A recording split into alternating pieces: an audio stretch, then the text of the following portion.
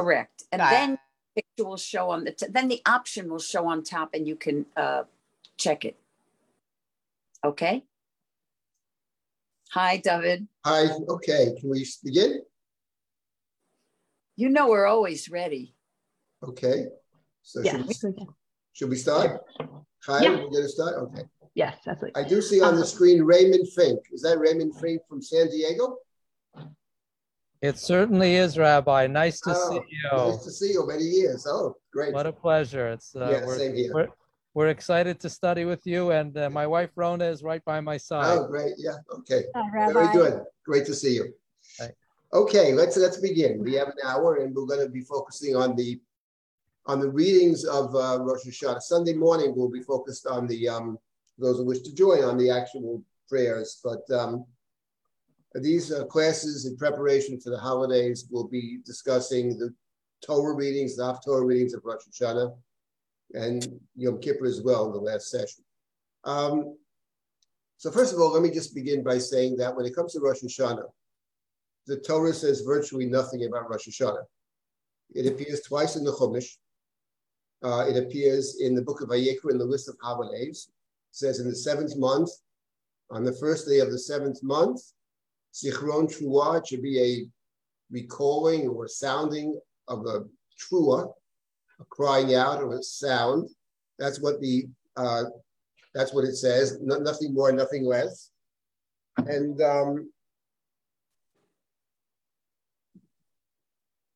in the book of Bamidbar, in the list of the festivals, to which special sacrifices are brought, there too, Yom Truah Yelachem, in the 7th month, the first day, a day of Truah, crying out literally. The rabbinic understanding is a day of making a sound with a shofar.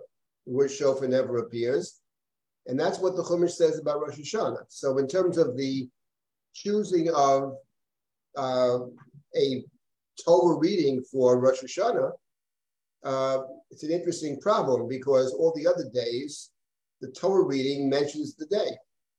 When it comes to Rosh Hashanah, our practice is to have Torah readings on both days of Rosh Hashanah that seemingly we don't mention Rosh Hashanah at all, and seemingly have little connection to Rosh Hashanah. So one of the things we're thinking about, of course, is what actually is the connection between the Torah reading, and I would add the Haftarah as well, clearly, and the day of Rosh Hashanah itself, and what light perhaps is it cast on Rosh Hashanah. Just to a passing thought about Rosh Hashanah in the Chumash, before we get into the Torah reading, that the day of Rosh Hashanah, it would appear, is a special day because it is let's call it a shofar for our purposes. It's sounding of the shofar, some kind of alarm.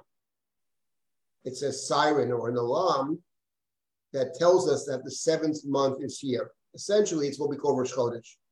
Rosh Hashanah is a souped up Rosh Chodesh in the Chumash. And by the way, a sense that that's true can be derived from the Mishnah. Because you open up a tractate, Rosh Hashanah, and you'll see straight up that half of the tractate of Rosh Hashanah is about Rosh Chodesh. So the Mishnah already understood, but I think it's fairly obvious, that what Rosh Hashanah is a souped up Rosh Chodesh because it's the Rosh Chodesh of the 7th month. The seventh day is Shabbat, the 7 weeks lead to Shavuot, the 7th year is Shemitah, and the 7th month is a special month because in the 7th month, there are 2 big holidays. There's the holiday of Yom Kippur on the 10th of the month, and there's the holiday of Sukkot on the 15th, concluding with Shmini Atzeret. And what Rosh Hashanah seems to be in the Chumash is an announcement that these 2 festivals are coming, and as understood rabbinically, and perhaps even in the Chumash, because the Torah says on this day you abstain from work, that Rosh Hashanah perhaps borrows both from the idea of Yom Kippur, the day of Yom Kippur, the solemnity of Yom Kippur, the day of atonement, repentance, on one hand, and on the other hand, Rosh Hashanah borrows from the holiday of Sukkot, which is the happiest holiday of the year.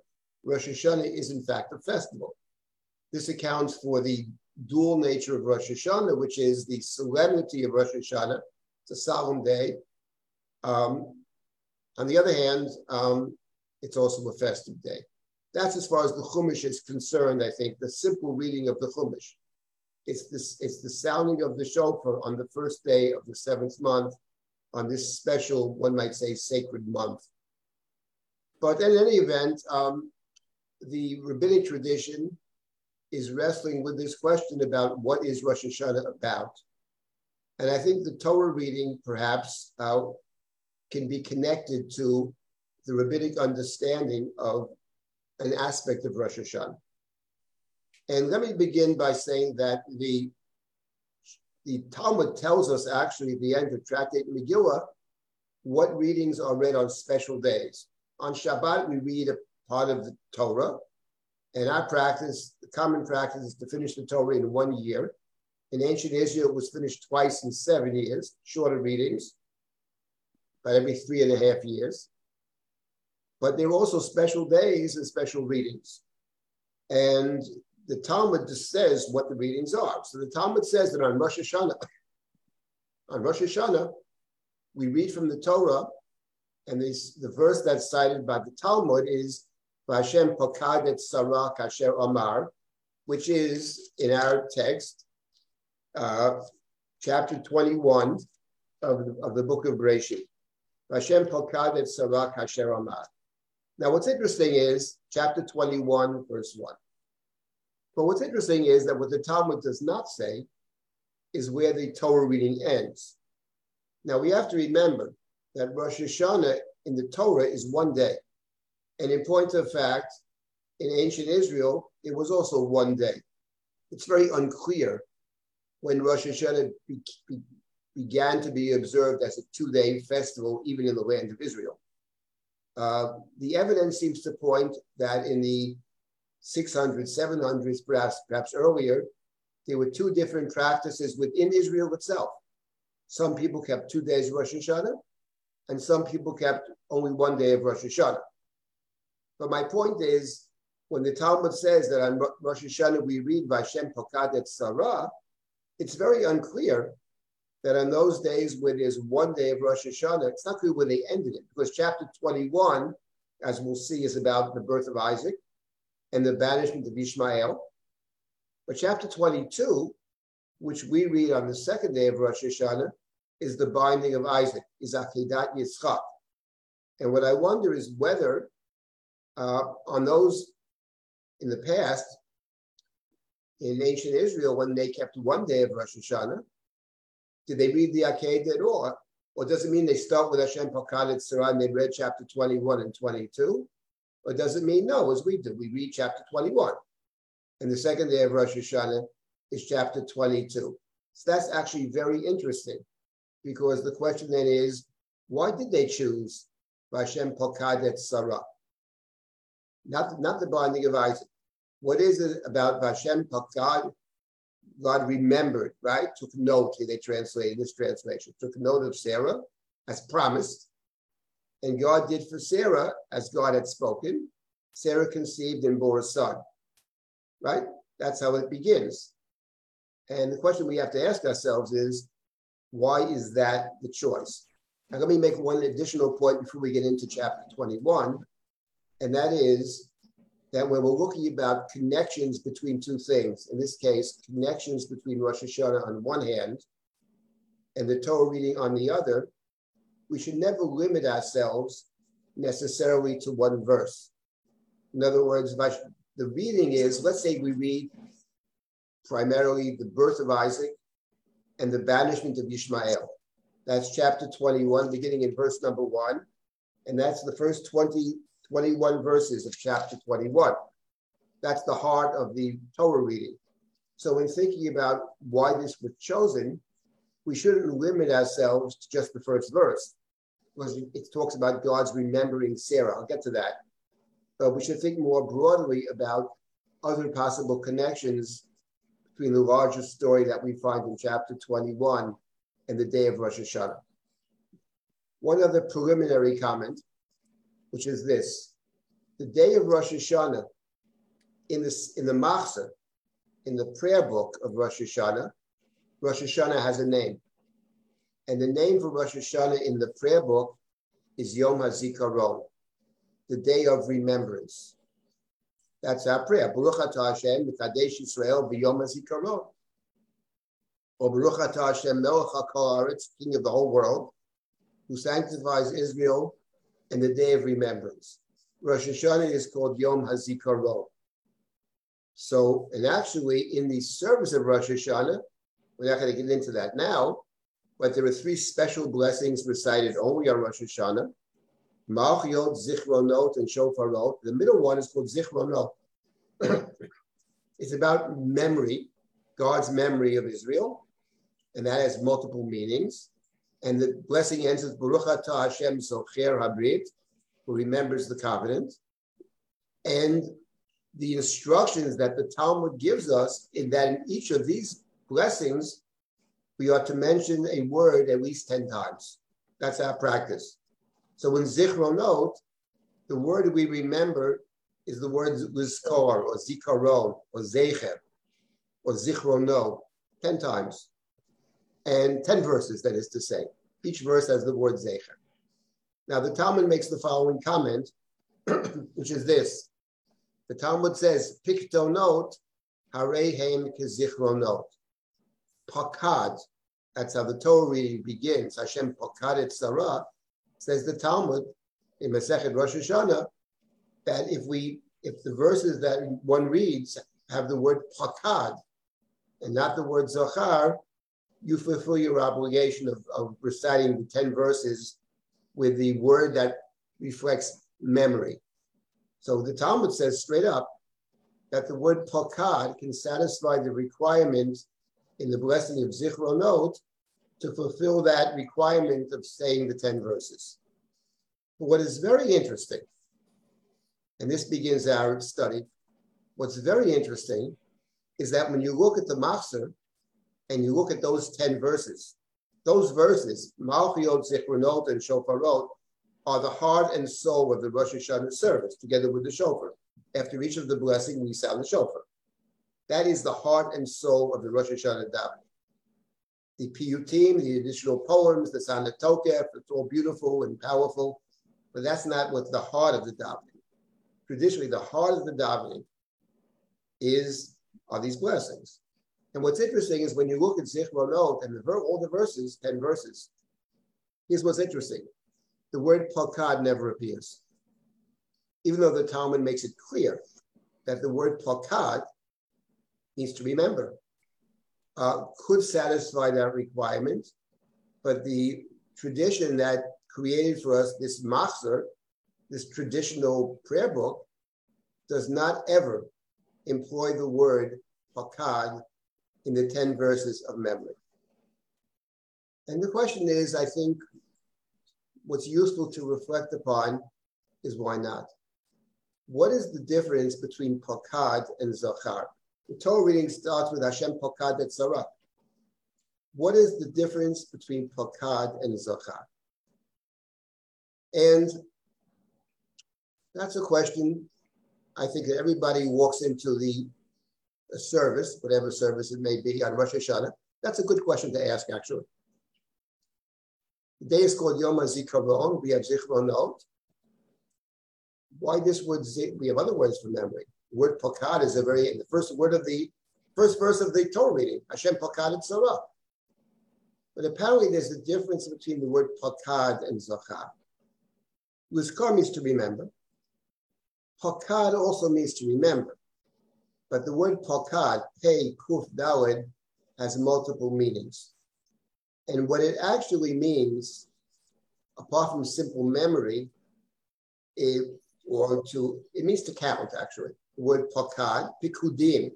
The book of Numbers is called in the tradition Chomesh HaPikudim. But not just to count, but to hold accountable. For example, we have the verse, Poked Avon Avot Avanim, that God visits the sins of the parents upon the children, or visits upon the children the sin of the parents. Poked Avon Avot Avanim. Story of the golden calf. And Moses prays for the people. God says to Moshe, you can take the people to the land, Uviyom Pakdi, Ufokadati alehem chatatam.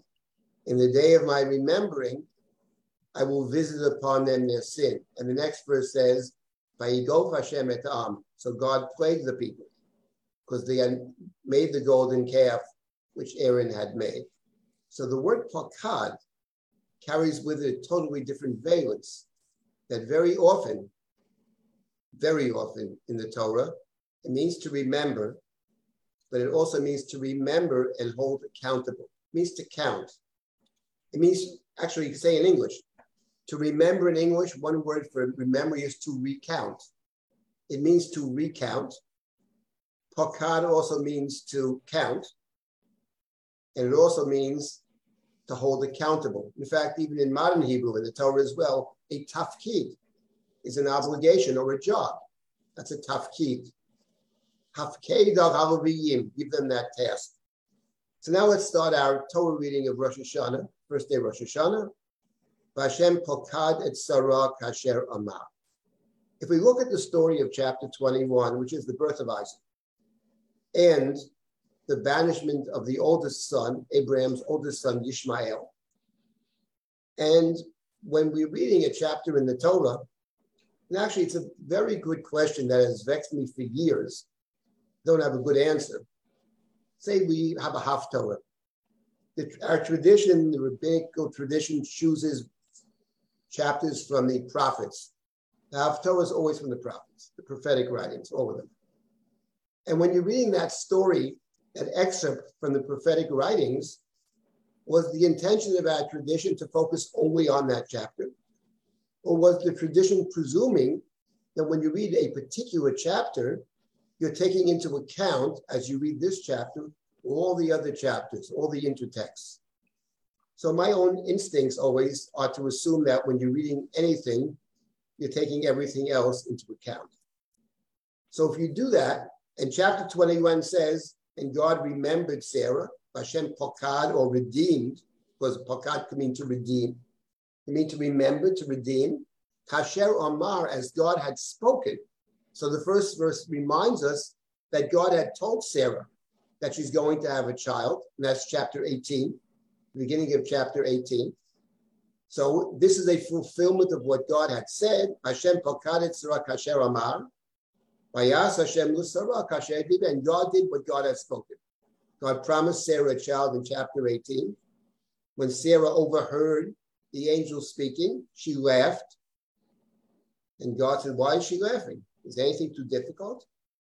So, but that was when Sarah first hears in chapter 18 that she's going to have a child. Abraham was told already in chapter 17 that Sarah will have a child, and he also laughed. And apparently, he failed to convey this message to Sarah, because in chapter 18, she's hearing it for the first time, which is rather remarkable. Sarah desperately wants to have a child, that we know. She even gave her servant, her handmaiden Hagar, to Abraham in chapter 16 to bear a child for herself, surrogate mother. So we know she wants a child, and God promises Abraham in chapter 17, Sarai ishtacha yoledet l'chabein. And Abraham laughs and says, would that Ishmael live before you? And apparently failed to convey to Sarah the good news. So she hears about it in chapter 18, and God says, why is she laughing? Nothing is too difficult for God. And now in our Torah reading of the first day of Rosh Hashana, Hashem pakad et Sarah, delivered, redeemed, remembered the promise that God has spoken. So when reading this chapter, of course, we think immediately back to the dual promise that God has made, both in chapter 17 and 18, that Sarah will have a child, and that this child will be the covenantal child. Et briti akim et Yitzchak. That was the promise. But when you read the Torah reading of the first day of Rosh Hashana, it's not just about the birth of Yitzchak. Actually, the main story seems to be something different, which is in chapter 21, beginning in verse number 7. Verse number 9. After Yitzchak is born and circumcised and nursed, and Sarah completes the nursing process, right? Vayigdal hayelad vayigamal, weaned, fully nursed. Vayasa Abraham mishteh gadol b'yom higamer et Yitzchak. On the day that he was weaned, the nursing is completed. Gamal, gimel mem lamed, probably related to the Hebrew word gimel mem resh, which means to complete. So the nursing is completing, and one might say, when Sarah completes the nursing, then one might say, in a sense, the child is turned over, in a sense, to Abraham. We have a similar story in the Haftarah of Hannah. She says to her husband, I want to complete the nursing and not give him away, because she had promised to give him away to the temple, to Eli, but I want to wait till I fully nurse him. And then she gives him up, as it were. Still maintains a connection, but she gives him up. So over here, on the day of the completion of the nursing, Avram makes a big party. And now we have in verse number 9, Vateres Sarah ben Hagar HaMitzrit, Asher Yodah li Abraham Mitzachek. Sarah sees, says the son of the Egyptian woman Hagar, Asher Yodah li Abraham, who had given birth for Abraham, she's the mother of Ishmael, Mitzachek. Mitzachek can mean to laugh. Often it carries a negative valence. It can mean to mock, to taunt. Potiphar's wife said about Joseph, they brought a Hebrew here with Sachek be, with Sachek banu, to mock us, to taunt us. Sometimes it has a sexual taunting. In any event, the Torah tells us what Sarah sees. The Torah doesn't say what he did. The Torah tells us through her eyes. She sees the son of Hagar, the Egyptian woman, Mitzachek. And that immediately recalls the first story of Sarah and Hagar, which is chapter 16. The Abraham stories in general, and this is a very important point about the story of Abraham, they're doubled stories. Every story virtually is doubled. So there were two Hagar stories. There are two Sarah and Hagar stories, two Yishmael stories. The first is chapter 16, and the second is chapter 21. So the very fact that the Torah tells us that Sarah sees the son of Hagar, the Egyptian woman, mocking, recalls for us, and certainly recalled for Sarah, the story of chapter 16, because after 10 years of marriage in the land of Israel, and Sarah has no children, she turns to Avram and says in chapter 16, take my slave, take my servant, and perhaps I will be built up through her. The idea being that she'll be the biological mother, but I'll be built up, it'll be my child through the surrogate. That was the plan. But the plan doesn't work. Because in chapter 16, Hagar becomes pregnant immediately. And the Torah told us in chapter 16 that the moment she knew she was pregnant, Vatekal Gevirta B'Eineha, her mistress, Sarah, became light in her eyes, of no value. She's pregnant immediately. Sarah's married for many years. So Vatekal Gevirta B'Eineha, at which point Sarah goes back to Abraham. And that verse right there, very important verse number 5 of chapter 16. Thank you for putting that on the screen. Vatomer Sarai al Avram, Chamasi Alecha. Sarai says to Avram, Chamasi, the wickedness. Chamas is wickedness. The wickedness being done to me is your fault, is Alecha. It's your fault. Anochi natati shifkati b'chekecha. I gave you my servant. I handed it over to you. Vatera ki harata, and when she understood perceived she was pregnant, v'ekal b'yenela. I became of little worth in her eyes. Yishbot Hashem beini u'beinecha, may God judge between us. She doesn't say between me and her. She says between me and you. Now, we don't have time to study the whole Abraham story, and there's some people who have studied it with me, perhaps more than once, but obviously this isn't written in a vacuum, because we all remember that when Avram first had his charge of Lech Lecha in chapter 12, one of the first things he does, he goes down to Egypt, where he says Sarah is his sister, and she's taken. And Abraham gets a lot of wealth, including male and female slaves from Egypt.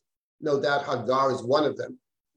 So what Sarah seems to be saying over here is, this is not the first time this is happening, that I'm being mistreated, that I'm being not being respected. This is an old story. I'm light in her eyes. There's more textual evidence. This is certainly what it means. But what she says is, may God judge between us. At which point Avram says to Sarah in the next verse, he says, look, he says, it's your servant. Do whatever you want to her. Sarah afflicted her, Inui, afflicted her, mistreated her, abused her, and she runs away. Now, this is a story that lies, this is chapter 16. Hagar runs away. The angel confronts her in the desert, tells her to return. Hagar doesn't want to return. And the angel says to Hagar, listen, return. And my understanding of the chapter is there won't be any further abuse. And the child will be your child.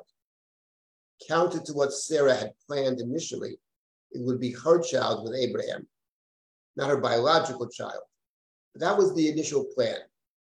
But because of the Inui, because she runs away, the whole story, and because of Hagar's looking down upon Sarah, instead of having sympathy or perhaps gratitude for elevating her status and giving her the opportunity to be Abraham's at least quasi-wife, not simply a servant, because of all these people. There's Hagar's looking down at Sarah. There's Sarah's abuse of Hagar. And at the center of it is Abraham. Because Sarah blames Abraham more than Hagar. The dog looks like its master. If she looks down upon me and treats me with little respect, she simply follows you. And from the day we're married or went down to Mitzrayim, that's exactly what's happened. And Avram's response, which is very interesting, he says to Sarah, listen, it's your servant, do whatever you want. And Sarah abuses her and she runs away. My point being the following, that if we look at the story of chapter 21 of Yishmael, who's about to be cast away, cast out, and almost dies in the desert, and we ask ourselves the question, how does this take effect? And I think when you read chapter 21 with its sister chapter in chapter 16, it becomes very clear that blame can be shared among all the parties.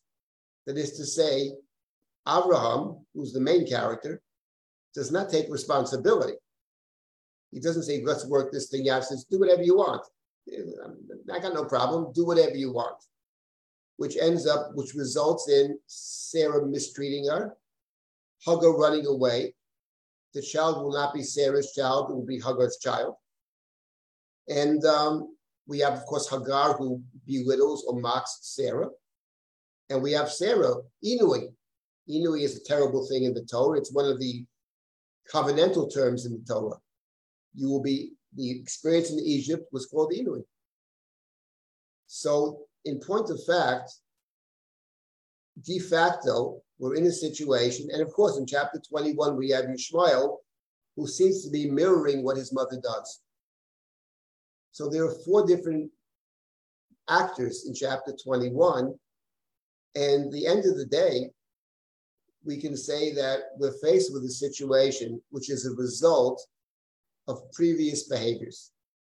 And now what do you do with this? Here we're stuck in a situation where Yishmael is here, and what's going to happen? So Sarah then turns to Abraham, back in chapter 21, Vatomer li Abraham, she says to Abraham, Goresh ha'ama zot v'et banah, cast away, send away, literally divorce, the maidservant, that's Hagar, with her son. From Sarah's perspective, the misbehavior of Yishmael reminds her of Hagar, like mother, like son, she says. She belittles me in chapter 16, and her son belittles my son in chapter 21, Mitzachek. Mitzachek could carry a different significance as well, playing off the term Yitzchak. He's saying, what's the big deal about this kid? He's the second kid. I'm the main child. Mitzachek means supplanting Yitzchak, an additional meaning. So Sarah says that can't be. And we know that God had told Abraham in chapter 17 that Isaac will be the covenantal child. And now we have Abraham's response in verse number 11. And that is, Vayera hadavar mi'od b'yenei Abraham al odot beno. Important verse. The matter was very evil. That's a literal translation. Was very evil for Abraham on account of his son, al odot beno. It's actually very striking that beno is an ambiguous term. He has two sons. He has Yitzchak, he has Yishmael. From the context, it's clear that it means Yishmael. The matter was evil in his eyes on account of his son. And the point is, the Torah purposely has used an ambiguous word, namely his son, since he has two. But the context makes it clear that the reference is to Yishmael. And that's significant. If Abraham was walking in the street, and you walk, Abraham, what's the name of your son? My son is Yishmael. That's it? I got another son too, Yitzchak. But my son is Yishmael. That's clear. And we understand it. Because Avram prayed to God for a son in chapter 15. He didn't pray for Sarah to have a son. He prayed for himself. And when the child is born, Abraham names the child Yishmael. God has heard. God has accepted my prayers. Yishmael is the answer to Abraham's prayers. His beloved son Yishmael. So he's not going to do it. Vayera hadavar mi'od b'yenei Abraham al odot beno means very simply, he's not going to do it. That's what Vayera, he's not going to do evil. And it was very evil in his eyes. So we're here in an impasse. He's simply not going to do it. And Sarah's adamant, cast them both out. We're in an impasse. He's not going to do it. And now God steps in. Vayomer Elohim el Abraham, al yera b'yeinecha al anar v'al amatecha. God said to Abraham, let this not be evil in your eyes, concerning the young boy and your maidservant. Kol asher tomar elecha sarash shma b'kolah. Everything Sarah says, listen. Kol asher tomar. You listen to her in chapter 16 when she said, take my servant. Vayishma Avram kol Sarai. You listen then to take her. You must listen to everything she says, including cast them out. Ki b'Yitzchak yikarei l'chazara. V'gam et ben ha'amar l'bayas imenu. Through Isaac is the one who will carry on the covenantal blessing. But the son of the maidservant will also become a nation. Kizarachahu, don't worry about him. It's going to be okay. Be the father of a great nation. But he's not covenantal. He must be cast out. I want to reflect upon this now, and then I'll stop and take comments and questions before we move to part B.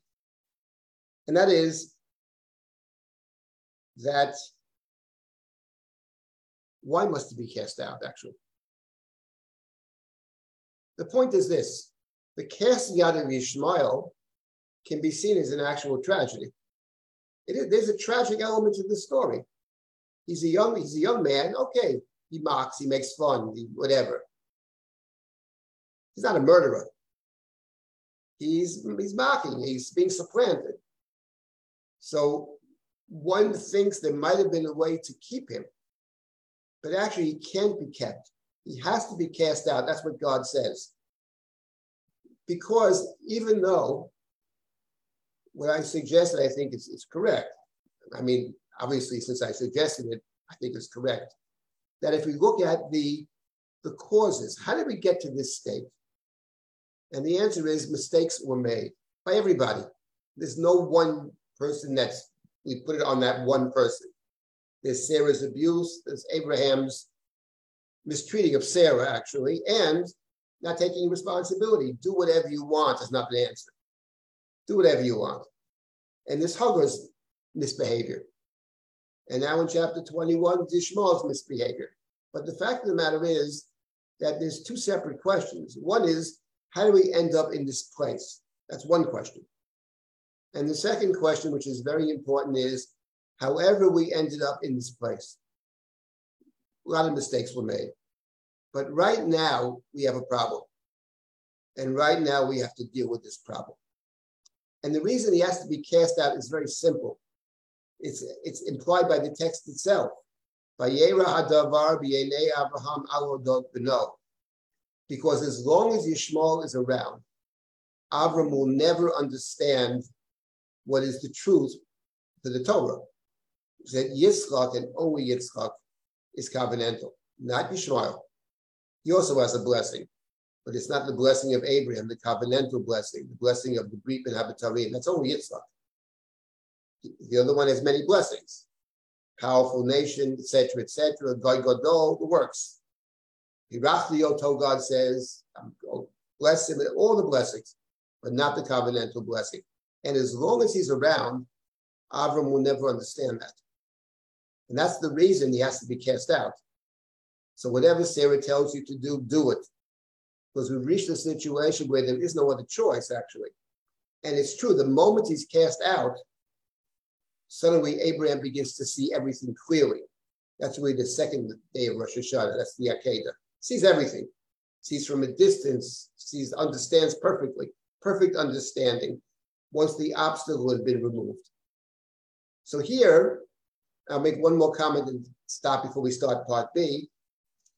So Hashem Pokadet Sarah means Rosh Hashanah actually is a day of, we're thinking about the past. We're also thinking about how to deal with the past. What do we do now? What's the next step for us? We call Rosh Hashanah Rosh Hashana. It's really the 7th month. It's the middle of the year, but it is the new year. And the new year means taking stock of where we stand now. And that's exactly one point of this Haftarah, which is that, yes, we are thinking about accountability. Hashem Pokadet Saraka. How did we end up in this place? It's always useful to find out how we ended up in this place. But it's also equally important to understand, okay, this is how we got here. But we can't change the past, actually. We can only change the future. So therefore, we have to deal and make very tough decisions about what to do now. And what to do now is clear in the Chumash. Yishmael has to go, because if he stays, the family can't work. The only way the family could possibly work, for any number of reasons, is if Yishmael is sent away. That's the first point. Let me stop here for a moment and take comments or questions, and then we'll get to the main point of the Torah reading, I think. Chai, are there any comments or questions in the chat, or anybody speak up? First of all, chat is disabled. Disabled? So, yes, so we, I tried to go in. This is Michelle Bergman in Brooklyn. So it's disabled, so I don't think anybody could put anything in chat. That's not good. Okay. Which is fine, at any rate. Sorry to interrupt you, Michelle. I apologize. Yeah. There's a few of you who are still not panelists. I'm going to give you another opportunity to promote yourselves to panelists, and then you'll be able to use the chat. But please feel free to go ahead. Go ahead. Speak up. Okay. So, of course, my greatest angst and anguish is with part B. But I will say that listening to you, there really was not a brera. Yishmael, he had to go. And we see today that he didn't go far enough away from us. He's still there. The generations, he's still there. And he's still causing difficulties. And that is so painful to look at. You look at the Torah, thousands of years, and then you look at the headlines, and there we go. Well, I will say the following. I think that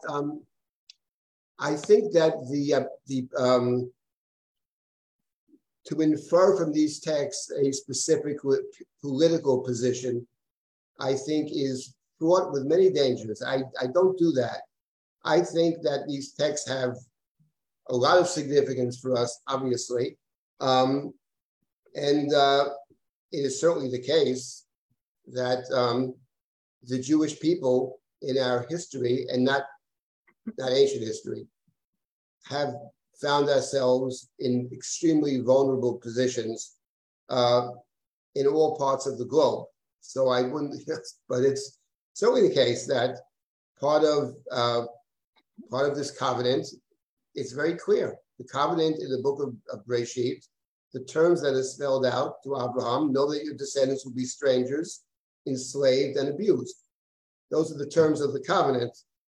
We didn't write the book, but that's what the book actually says. And whatever the significance of it is, and it's not our problem right now, but our task, I think, at least when I teach, is try to figure out what it actually says. And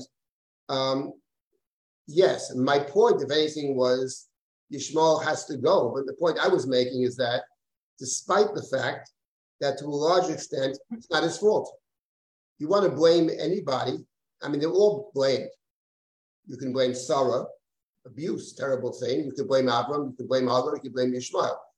It reminds me of a play by Eugene O'Neill, which is one of its main themes. People that have come together, not necessarily bad people. There's no sense here that these are bad people. But there is a real sense that when they put them in the same room, the sparks fly and can't actually function together. That's part of the tragedy here. Anybody else with a comment? Thank you. Rabbi David, do you want to comment on why the Avimelech story is attached to this one? Is it just a technicality to have enough aliyot? Or why attach that story to this story? Right, so that is a very good question.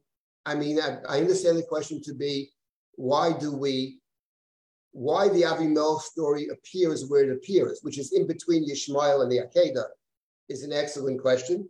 And I have many thoughts about that, which I like very much. I will add. I think they're very good thoughts about it. But your question is, why do we read it, let's say, the first day Rosh Hashana, as opposed to the second day? Why don't we skip it all together? The story of Avimelech is deeply connected to the next chapter. But I really can't get into that now. It's deeply connected to the Akedah. It really sets one of the background stories to the Akedah. The Akedah has two main background stories. One is Yishmael and the other is Avimelech. And so it's certainly, in the Chumash, it makes sense. Why we chose to read it on day one as opposed to day two, maybe because we wanted simply the Akedah is so powerful that we didn't want to start with something else. We wanted to just go right into the Akedah. But the question is a good one. Okay, let me, Rabbi? Yes. Rabbi, can I ask a question? Yes, of course. Rabbi, hi, it's Ray Fink speaking. So yes. Glad to be able to study. So reading the story, one has to be filled with some sympathy, of course, for Ishmael. And you had mentioned earlier on that Ishmael mirrors his mother. And it seems to me that if you know nothing else and you're just reading the story, it all surrounds one word, which is mitzachek. Yes. And as a reader of the text, it's a little bit unsatisfying. So I'm wondering whether you could elaborate a little bit more on that. You asked a very good question, because the word mitzachek, I mean, the word with mitzachek and Yitzchak appears multiple times. It appears when Avram first hears the news that Sarah will have a child with him, and he laughs. It appears when Sarah hears the news and she laughs. It appears earlier in chapter 21. It appears again with Yishmael being mitzachek, and it appears later when in chapter 26, when Avimelech peers out the window, so the word mitzachek and schok is a central word. I'll make one comment about it, because a good answer would require the entire remaining time to really deal with your question. It's obviously, and we're not really studying the Chumash per se, we're really trying to get more into the connection to Rosh Hashana. But I would say the following about laughter. That what is a joke about? What is laughter about? That's a question that many have dealt with. But I think one aspect of laughter, one element of laughter, many of the jokes, are when suddenly we are confronting a particular event that you see from two radically different perspectives. Someone sees something one way, but then we, of course, recognize that. I'll give you an example in the Bible. The story of Haman. Haman goes to the king, and the king says, "What should be to the one the king wishes to honor?" And Haman says to himself, "Got to be me. Who's more important than me?" And he goes on this whole thing. And at the end of it, the king says to him, okay, wonderful, wonderful idea. Haman says, and take a very important person to lead him around. And then, of course, the king says to Haman, wonderful, why don't you do it? You lead Mordechai around. That's an example of biblical humor, where the person is talking, thinking one thing, but the reader or the outsider hears it completely differently. So the contrast between the way somebody hears it, the way we normally think, and suddenly a perspective that looks at precisely the same speech or the same event and sees it in a radically different way, often leads to humor. And I think the point over here, and this is the main point I wanted to make. I'll mention it now. There are several points here, but I mean, we'll continue next week, so maybe I can fill in some of the gaps. Is that the point? Hashem pokadet sarah kasher amar. The story over here is God stepping in, because if God doesn't step in, then Abraham never sends Ishmael away. He won't do it because it's evil. He doesn't want to do evil. It's very evil in his eyes. But God has a particular plan. God made a covenant. God told Abraham, this is what's going to happen. This is my plan. And the idea that Hashem Palkadet Sarah Kasher Amar, that God had a plan. And the plan actually doesn't seem to be related to anything we think normally could ever happen. Sarah can't biologically have a child. But the point of the story is, nonetheless, God arranges it such that she will have a child, and this child will bear the covenant. And that is what Rosh Hashanah actually is about. If we ask ourselves, what is Rosh Hashanah about? And if we want to find out what Rosh Hashanah is actually about, the best place to look is the prayer book, is the Machzor. And when you look at the Machzor of Rosh Hashanah, what you realize is that, first of all, what is not there. There are no penitential prayers on Rosh Hashanah. There are no slichot on Rosh Hashanah. There are no confessions on Rosh Hashanah. The blessing from beginning to end, the core blessing of Rosh Hashanah is God's kingship. It's a day of coronation. Melech HaKol Haaretz, king of everybody, not just of the Jews, king of the whole world. It's a day that we proclaim God king. That's what Rosh Hashanah is. And now the second question is, so what does that mean for us? What does it mean to say we proclaim God as king? The shofar, like a trumpet, coronet. It's a instrument that is often played at ceremonies involving coronation or recognition. And what does that mean for us? And what it means is that the day invites us to see the world differently, because we see the world as our world. In this country, we're entitled to the pursuit of happiness. I don't think the Torah knows for pursuit of happiness, actually. Nothing suggests in the Chumash that happiness is the goal in and of itself. But in the Chumash, it's, I put you on earth, this covenantal people, and your goal is to serve God. Avodayim, the Torah makes it clear. They are my servants. I took them out of Egypt to serve me. That's what the Chumash says. Rosh Hashanah is about seeing the world differently. It's about seeing God, the world as God's world, and we are here in the time that we have here to be servants. That's what Rosh Hashanah is about. It's all about God. It's not a human-centered day. Yom Kippur is a human-centered day. It's about forgiveness. It's about repentance, tshuva, etc., human possibility. That's not Rosh Hashanah. Rosh Hashanah is about living in God's world. And in God's world, God makes many decisions. And if human beings can't make decisions that accord with God's will, then God steps in. So the idea of these, I connect this, which may or may not be correct, but I connect this to the idea of tzachok. Because what tzachok is about is seeing something from a different perspective.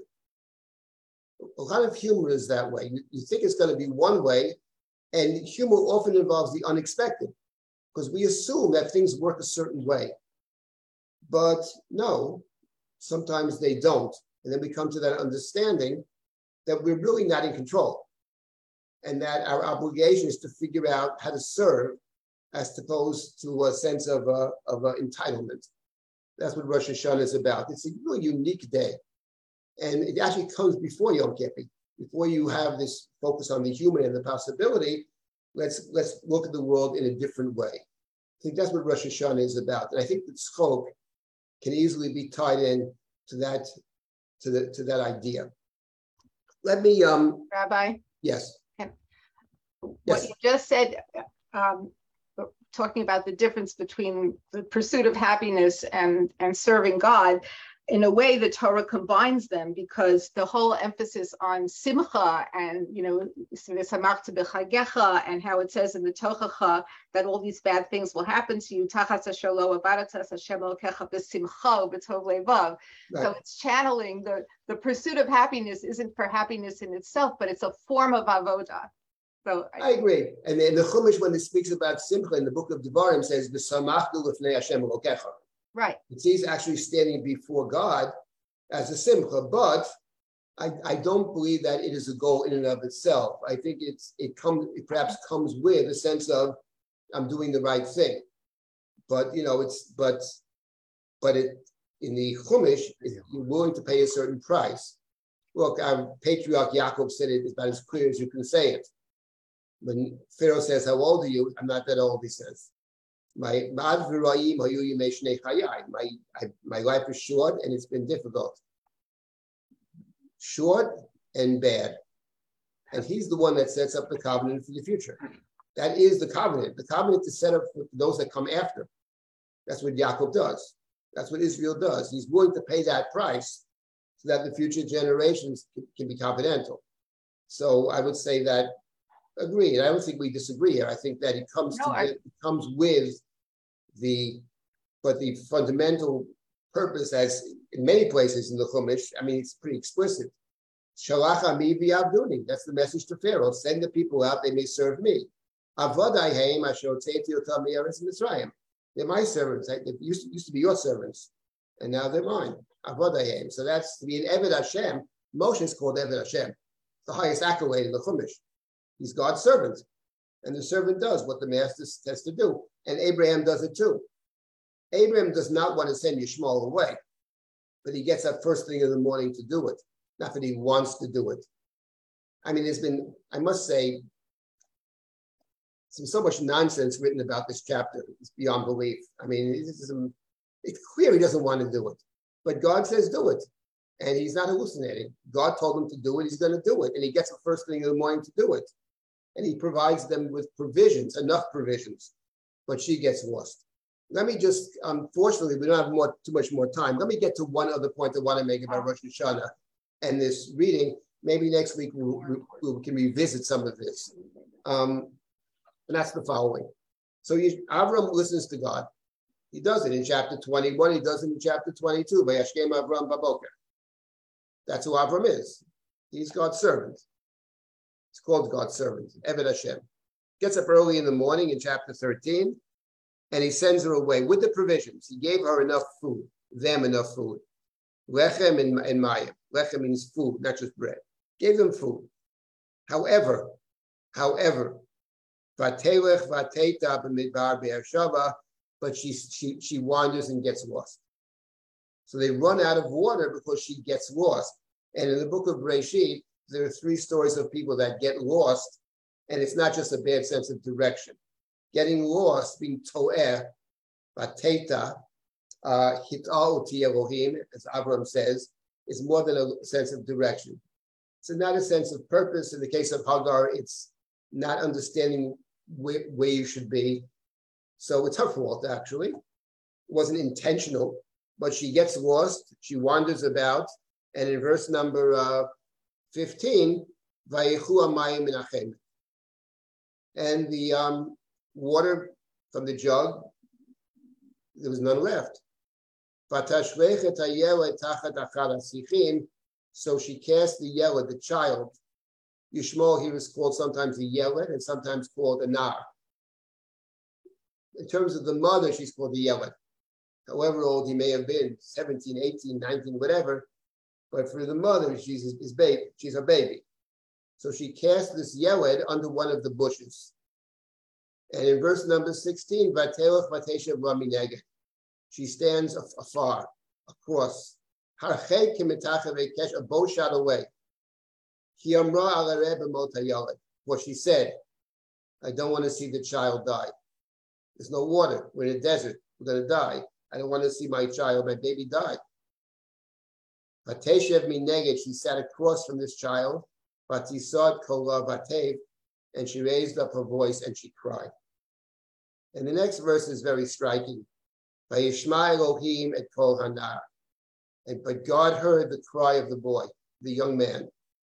Vayikra malach Elohim l'Hagar min hashamayim vayamar malach Hagar. And the angel called down from heaven. What is with you, Hagar? What's your problem, Hagar? Al tiri, don't be afraid. Ki shama Elohim al kol hanar ba'asher hu sham. Because God has heard the cry of the boy, ba'asher hu sham, the one who's over there. So, of course, it's very striking. The question is, what is the Chumash's take on Hagar and on Yishmael? So over here, what I wanted to suggest, first of all, the Chumash has a critique of Hagar. On one hand, we're sympathetic to her. She's so upset, she just can't see her child die. But what does she do? She places the child down and she sits mineged, across from him. I can't see it. I can't look at it. I can't see it. So she's not with him. He's going to die of thirst. And she's not with him. She's standing far away. And she lifts up her voice and she cries. And the next verse says, Vayishma Elohim et kol hanar. God heard the cry of the boy. But the thing is, the Chumash never said the boy was crying. It says she's crying. But he saw it kol vatev, because the feminine, she cried. Never says he cried. But it says, Vayishma Elohim et kol hanar, but God heard the cry of the boy. Okay, perhaps he was crying, actually. But my point is, but in the text, he's not crying. The Chumash never says he's crying. So what is that actually about? And if you think about it in terms of, this is the Torah reading for Rosh Hashana. So let me say the following about the Torah reading for Rosh Hashana. Yes, it's about God remembering Sarah. Because the word, I started with the word pakad and the word zachar. The word zachar typically is a positive word. It's memory with an element of mercy. God remembers Noah. God remembers those that seek God. God remembers the covenant. God remembers in a positive way. Zachar typically has a positive valence to it. Pakad is much more complicated. Pakad is complicated because pakad you remember, but you also hold accountable. So it's both. Pakad has both elements. Zachar fundamentally is fully positive. And Yishmael finds himself, due to his own mistakes and largely due to the mistakes of others, he finds himself in quite dire straits. He's in the desert, there's no water, and there's nobody by his side. There's one person who seems to care about him. I mean, his father cares about him, but his father sent him away, had no choice. His mother cares about him, but she stands mineged, right? Mineged. I'm reminded of the beginning of the Chumash, actually. The first woman, God said to Adam Adam was searching for a partner in this world, for a helpmate. Eser lo ezer kenegdo. I'll make a helper from across. But this is not a helper from across. This is mineged. It's one who cares very deeply. But at the end of the day, usually what's much more important than what's in your heart is what you actually do.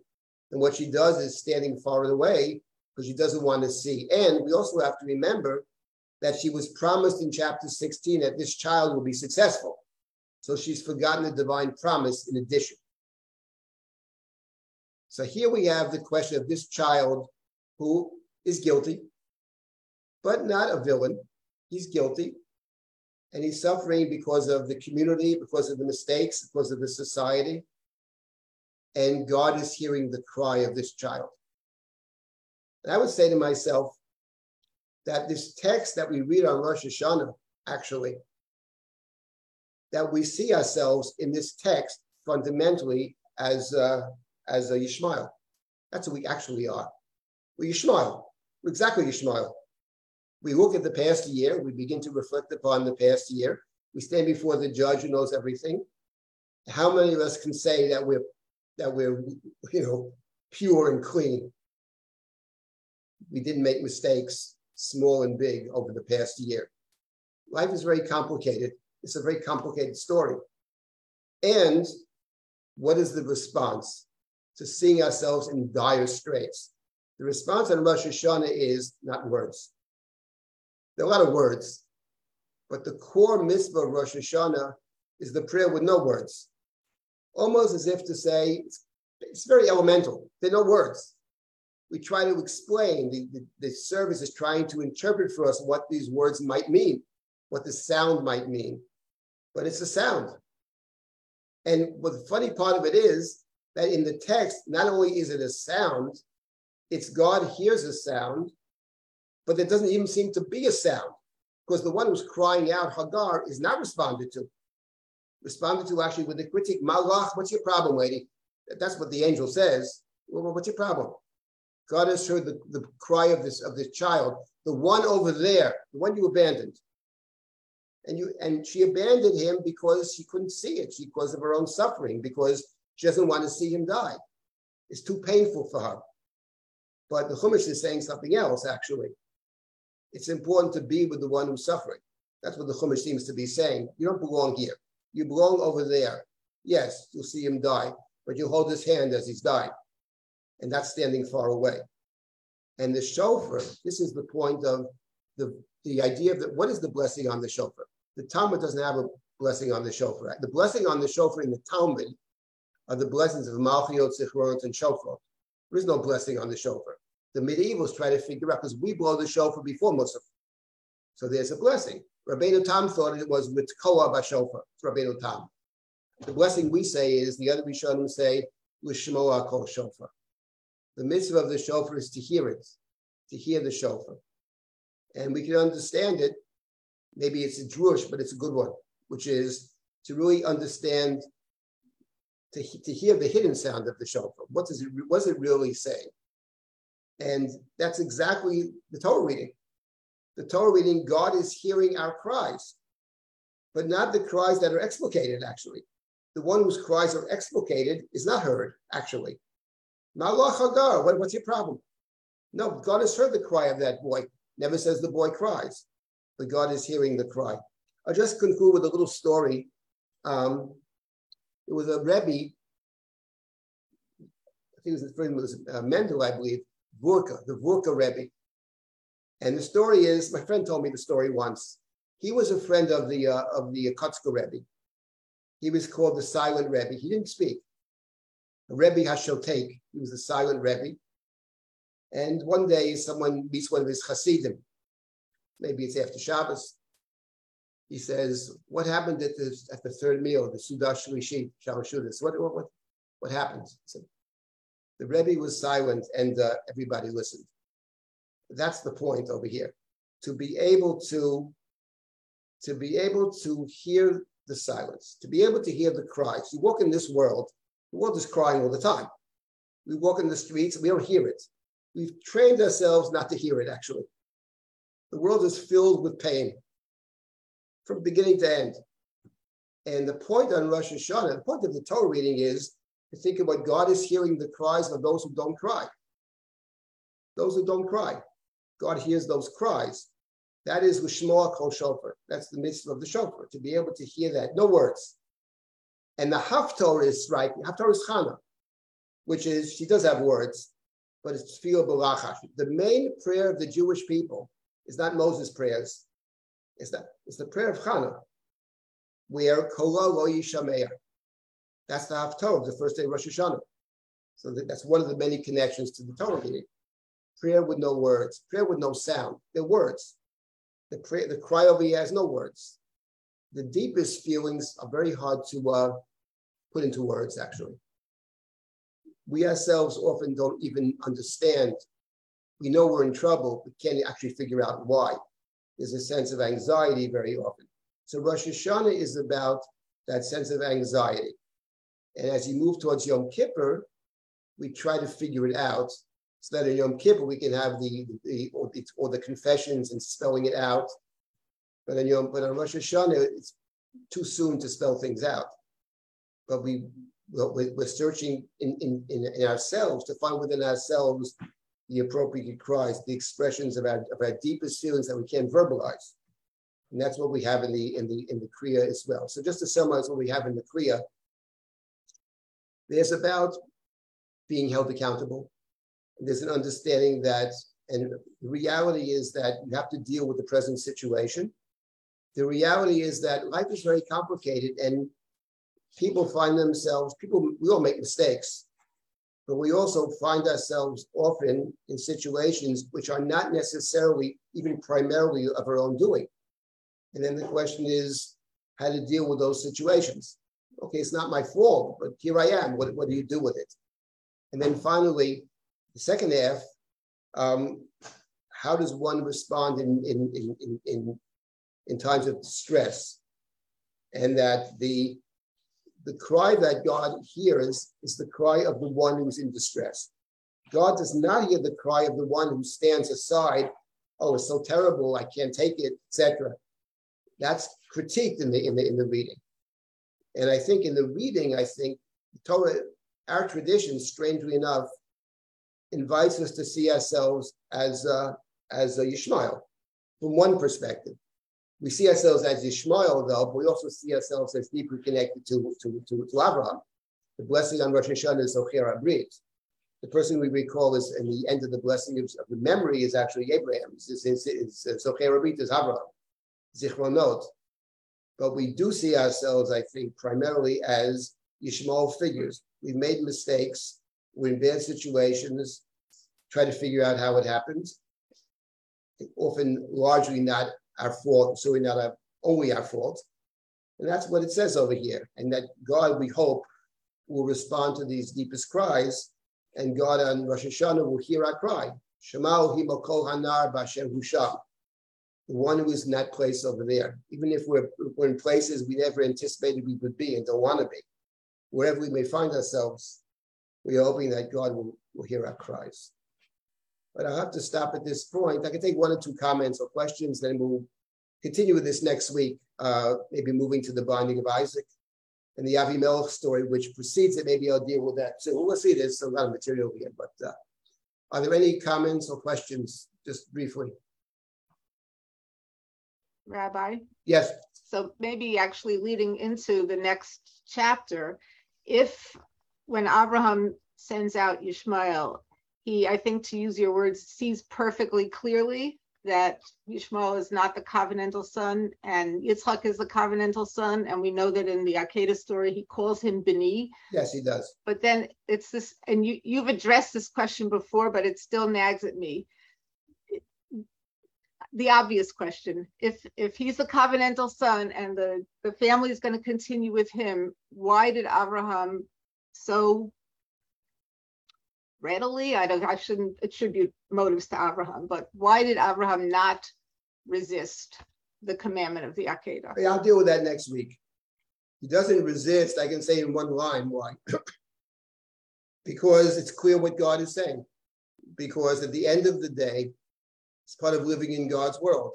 If you know what God wants, it's what God wants. I mean, there's more to it than that, but that's the simple answer. It's not open for discussion. That's clear. Sometimes people talk to you and they make a statement, and you understand there's room for discussion. And sometimes somebody talks to you and you know that there's no conversation to be had because the decision it's a decision that's been made. And there's no way that you can actually change that. And that's what Avram confronts in chapter 22. It's not like when God said to Abraham, listen, I'm hearing the cries of Sodom, and I know you're a person who cares very much about justice. So I can't conceal what I plan to do. At which point Avram says to God, I am concerned about justice, as you said, and is this just? That's an invitation. But when chapter 22 begins and God tested Abraham, we don't hear the tone of God's voice, but clearly there's no room for discussion. He understands that this is what God is demanding. And the Chumash assumes, whether we like it or not, that God has the right to demand it. And there's actually more to be said about that. That is the assumption of the Chumash. I must say, I've read the Akedah story many, many times. I never had the sense ever, that the Torah is bothered by the fact that God makes this demand. It doesn't seem to bother the Chumash at all. It may bother us. It may bother the modern readers. It may bother even the rabbinic readers, even the rabbis of old. But in the plain meaning of the Chumash, God has that right. And especially given the case that in a certain sense, this is completely God's child, because biologically, Sarah can't have a child. Maybe I'll get to that as well. So there is no, you do what God tells you to do if you're sure that God is telling you to do it, if you're not hallucinating. But if you're sure that, I'll give you one other example and I'll have to stop. But let's say the golden calf story. There God said to Moshe, I'm going to destroy the people. And God continues, leave me alone and I will destroy them. So Moshe picks that up. Oh, leave me alone and you'll destroy them. And if I don't leave you alone, so Moshe picks that up. But there's a kind of invitation. I think we assume today, and our tradition, I think, has assumed there's a standing invitation to pray. But God said to Abraham, you care about justice, therefore I can't conceal. So Abraham says, is this just? God said to Moshe, leave me alone and I'll destroy them. Says Moshe, no. That's an invitation. Moshe thinks he has a standing invitation, and so do we. We have an invitation to pray. But in the Chumash, Avram doesn't have an invitation in chapter 22 to pray. God said, this is what I demand. And Avram gets up first thing in the morning. It's what it means to be God's servant. That's just what it means. The demands that the Torah makes are extreme of what it means to be a servant. A servant does the will of the master. And the fact of the matter is, even the covenant itself gave with Abdut and Inui, and you live your whole life that way. It's not that you're going to have a better life at the end. Yaakov doesn't. He ends up in Mitzrayim. He sets up the future. That's how he sees his role. So that's, I think, what the plain reading of the Chumash suggests, whether we like it or not. And that's why Rosh Hashanah is so special, because that is what Rosh Hashanah actually is about. It's about seeing ourselves as sojourners and strangers in God's world, which is not the way we usually see ourselves in this world. But Rosh Hashanah invites us to look at the world from a different perspective, to see ourselves as God's servant. If you see yourself as God's servant, you behave a different way. You do what you have to do, not because you get a reward, not because of any kind of secondary meaning. You don't want to thank you even. You do what you're here to serve. And you got to figure out how to serve. And that thinking, I think, is Rosh Hashanah thinking. And I think it's a very, very powerful idea within our tradition. But perhaps there's more to be said about it next week. I think I'll stop at this point. Thank you all for joining. It's good to see you. Some people I haven't seen in many, many years. Very good to see you. Thank you so much. Regards to San Diego. It's been a long time. Thank you. Okay, and all of you, great to see you. And let's hope we continue to learn together with others throughout the year. Thank you. Thank you, Rabbi Silber. Thank you so much. Rabbi. Thank you. Thanks, everyone. And please check out the rest of our El offerings at el.drisha.org. There's over a dozen classes, and they're going to be really, really amazing. So thank you so much for joining us. Good night.